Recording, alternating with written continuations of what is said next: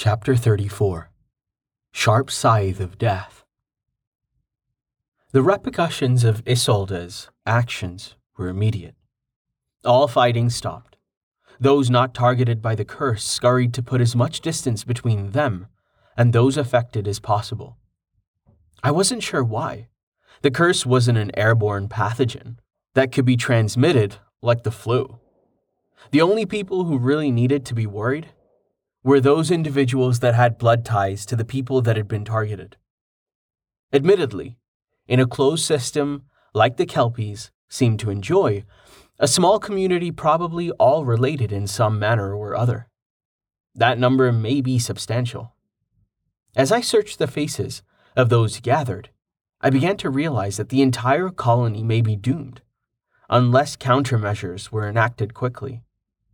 Only 3 people had been cursed, but unless they were willing to expend their life energies to stop the spread, the damage would be catastrophic.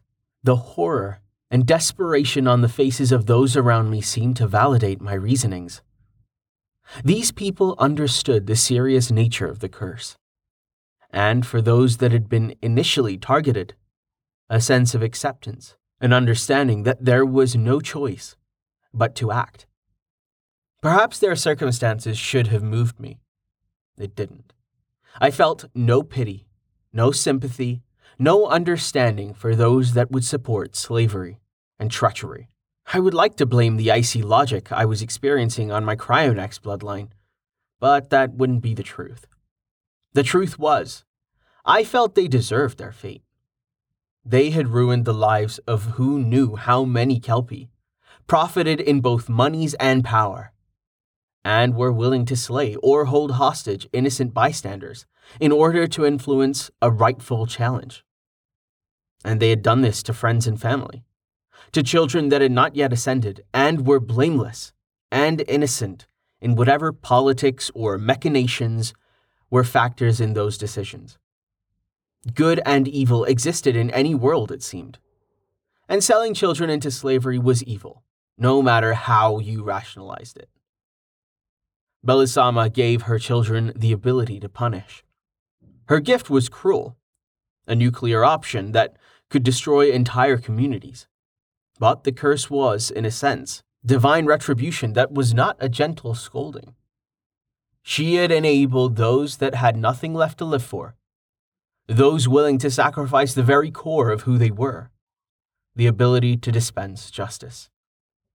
Her solution may seem barbaric, but if slavery was evil, what was the wholesale slaughter and death of an entire bloodline? Death simply because one shared a common ancestor. There was no argument. The curse was an instrument of evil, a way to retaliate, to sacrifice everything to inflict retribution. But the curse had an escape clause, the choice of what would happen. Now the responsibility to be shouldered by those who would practice the evils that followed them to enslave their brothers and sisters. These people were now responsible, and their decision would decide the events that would follow. They could expend their own energies, shatter their cores, a process of such pain as to be unbearable, but the pain that would pass. They would sacrifice their lives in order to protect those they may care about, allaying the evil that they had done by this final sacrifice of good. Or they could allow the curse to seek and search, spreading to the next Kelpie and the next. 3 individuals, drops of water in the vast ocean of life, would decide the fate of this herd. The truism that all life is precious, but we are selfish and desperate in our desire to live, must be balanced against the importance of those ties that bind. Mates, children, friends. These 3 had fought and attacked friends and family to safeguard policies they knew were corrupt. The choice before them would have them remember their mortality and act. Would they have the character of will to turn back from the cliff of despair and incertitude and embrace this opportunity to be honorable once more, and strike back against the corruption that had taken hold within this herd? Separate And unaware of the drama that was taking place outside the water arena, Blaney and Hagen continued their titanic struggle, continued to rip and shred at each other's flesh, wounding and healing in a cycle of destruction and anger that was a fitting backdrop for the ignoble torment that was occurring amongst those that would support, disrupt, or influence their battle. The dichotomy in actions was jarring, the stillness and despair of those cursed against the ferocity and mindless destruction of battle. Still, their action was needed, and the three finally chose to save and embrace family, to perform this one last duty that would allow those whom they cared for to continue, to prosper. The inglorious decision to sacrifice themselves so that others would not be inflicted with the ravages of the curse. Almost as one, the three turned their life force and magics against the virulent energies of the curse, and they allowed their inner cores to gather magical energies to overextend and compress those energies they gathered, to expand and rage against the walls that constricted their cores, and expend those energies that made up their bodies, life, magic, soul. All energies were sublimated to need, a desire to negate and shape their destiny, to change the fate of the community. And as one, those energies resonated a disharmony that vibrated in countermeasure to the frequencies and vibrations of the curse. A cacophony of sonorous energies that culminated in a frenzied explosion as multiple forces coalesced to suppress the intent behind the curse. My ability to perceive, to see the ebb and flow of energies as they self-destructed allowed me fresh insight into the harmonies and workings of the sea. I was able to more fully understand how life, magic, and soul energies work together in concert. It was as if the curtains into the secrets of the universe were contained in that one climactic explosion of forces, so well balanced to give the lie to the claim that life was an amalgam of a happy coincidence. No, life, magic, and soul were of the divine, a balanced synergy of intent and function, a gift that made the impossible possible. Their actions did not trivialize or mitigate the sacrifice Isolde made. She spent her life force to seek justice for Shayla, and she succeeded. Those individuals who would attack and claim lives of the abused and enslaved those that trusted and loved them paid for their transgressions. A coin for payment was the decision to sacrifice, to admit the idiocy and evil they had done and pay for those decisions with their lives. But their choice was not singular. They were also given the choice for redemption, to understand that in their last moments, that ties of blood had a deeper meaning, was more substantive than any transitive riches or political power they may have gained. Money and power were fluid, but blood, that was a lasting testament to the resilience of society. Even the long-lived sea recognized that any true heritage or legacy was only possible if people existed to pass that knowledge on, to build the societal contract that recognized that the future was only possible because of the work that came before. Una and Irvin had disengaged from battle once Isolde had acted. They were watching, waiting, testing to see how events would transpire. Inexorably, their attention was drawn to the elder assemblage, ignoring the contest that continued between Blaney and Hagen. Una refused to respond to the questions and uncertainty of her children. She would not allow herself to relax her battle intent and stand down. But she would not act first. The next move would be the elders, and they were now aware of the extent she and hers were willing to go. If they would act, her body language suggested, the next group of individuals that might need to confront the ravages of the curse were the elders themselves. The elders were not idiots. They would not have survived long enough, schemed well enough to gain their positions if they were. They realized that the decision to sabotage the trial by capturing Blaney's supporters had escalated the confrontation to the next level, a level that included dire consequences for both sides. They knew that what would happen next was entirely in their hands.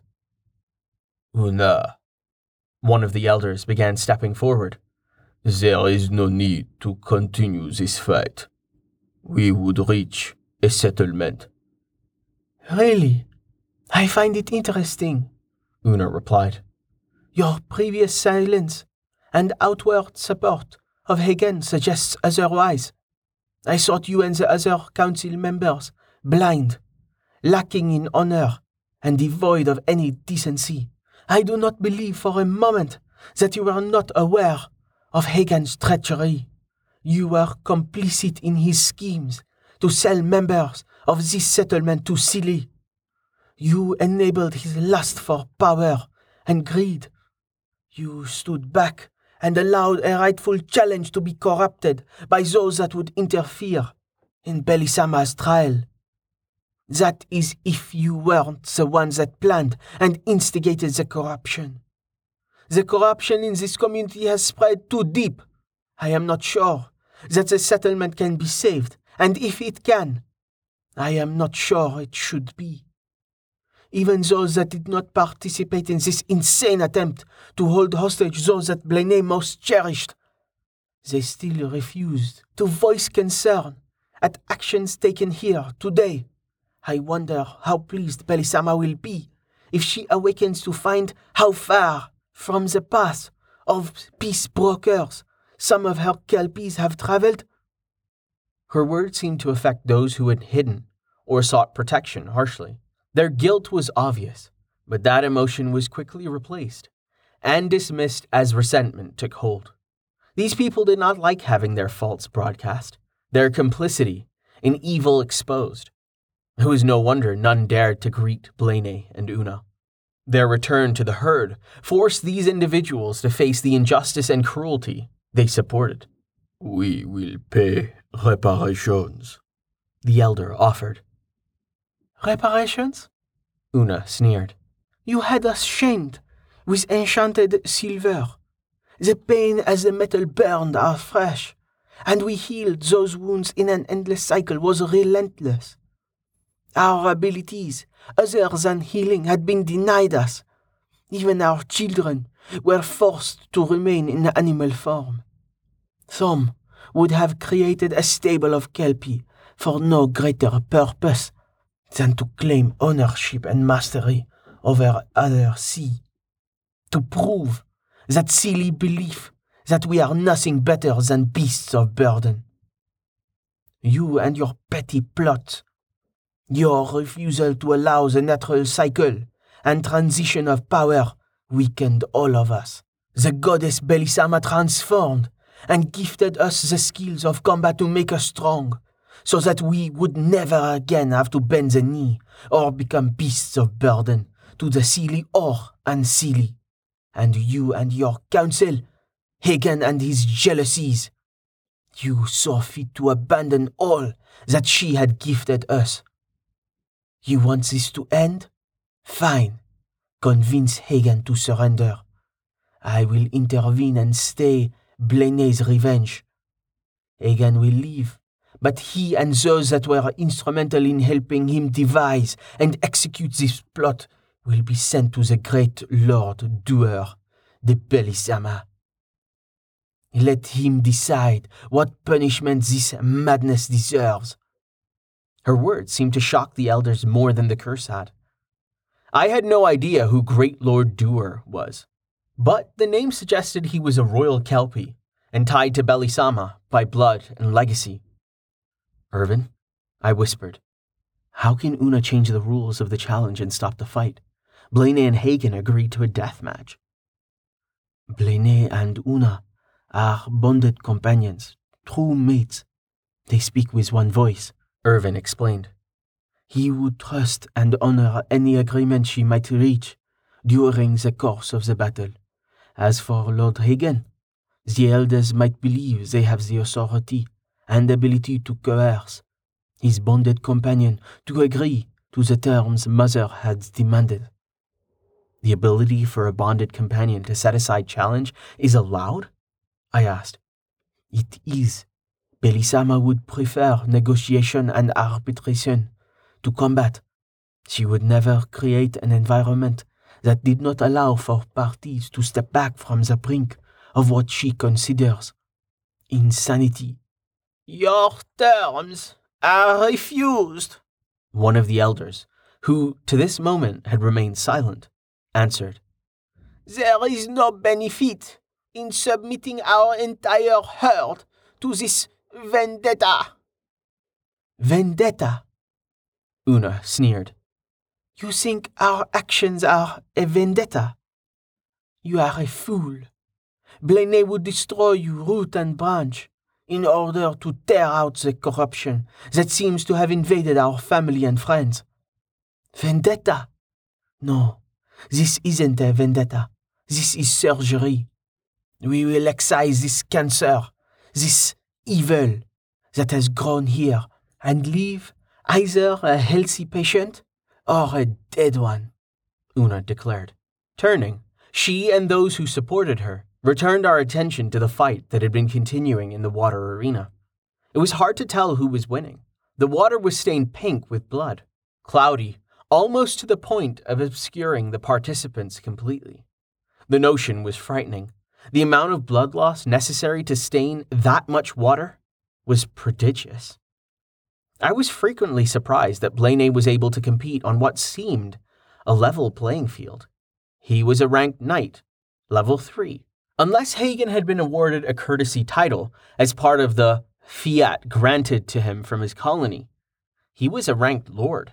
I wasn't sure how the Kelpie government worked, but I had assumed it was similar to Sealy, and one had to have the rank in order to claim the title.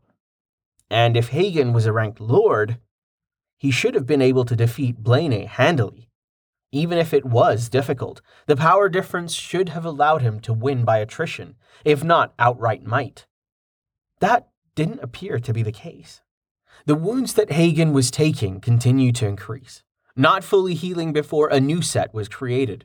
Blaney's ability to use his claws as well as his teeth was allowing him to inflict substantially more damage during each engagement. It was possible that the difference in rank existed, but Blaney's expertise in shapeshifting was allowing him to ignore rank. Hagen was slowing down, becoming warier. He stopped rushing in, trying to enfold Blaney in coils of flesh, as he learned that attack only opened his underbelly to claws, willing to gouge. But slowing the speed of engagement only gave Blaney time to renew spent energies, to regain stamina for the next engagement. Blaney's next attack opened a gash that seemed to run halfway the length of Hagen's body, and had already spilled out intestines. The image of the body trying to reabsorb and redistribute those organs while healing the wound was nauseating. I had to force the bile back, swallowing frequently, taking deep breaths to keep my stomach from rebelling. Watching the battle between others, I learned, was much different than engaging. When you fought, your mind didn't have the ability to notice the small nuances of gore and viscera that splattered the surroundings, the smells or metal as blood filled the air, the sound of flesh tearing. For the most part, those things had been contained within the water arena. Except, battle had not remained contained within the arena. Battle had been forced upon those Blaney sought to avenge and protect. The effect of the curse had left the ground littered with body parts, and the smells. As the challenge continued, the odoriferous contaminants of flesh and blood, shit and piss added to the destruction we witnessed. There was no error in judgment, no feint that was missed. Blaney was just better than Hagen. Maybe it was his youth, or his desperation, or his fury that fueled his battle lust, but his attacks became surer and harder as the fight progressed. As Blaney noticed wounds healing slower, Hagen's reaction speed faltered, became just a second slower. Blaney instead calculated. He adapted, he learned. He had discovered as the battle progressed just how much force was required to create a wound. and the precision and depth of that wound would be controlled until finally he was ready. I was unprepared for the savagery of his final attack, the raw emotion he exuded as his claws raked across Hagen's throat, the depth and barbarity of the strike instantly rupturing and destroying the esophagus, trachea, and jugulars. Blood that had flowed and spilled before was as nothing compared to the torrential gush as Hagen's heart pumped and his body worked to heal and replace lost blood and flesh. Eyes widened in shock and pain. Hagen transformed back to his humanoid form, hands reaching to grasp his throat, hoping to staunch his life's blood. The transformation was not smooth. He didn't have the energies or magic to transition seamlessly. Instead, he was caught between, a monstrous version of Blaney's blended perfection. As his vision dimmed, I wondered if he had time for an epiphany, if he experienced the same moment before true death that I had experienced, where his past deeds were reviewed, and if he had, what eschatology his vision afforded him. If Belisama was awaiting to pass judgment, then the punishment for this life may be extreme. Quest complete. You have protected 11 out of 11 Kelpie fowls. Rewards. New retainer. Kelpie commoner, Irvin.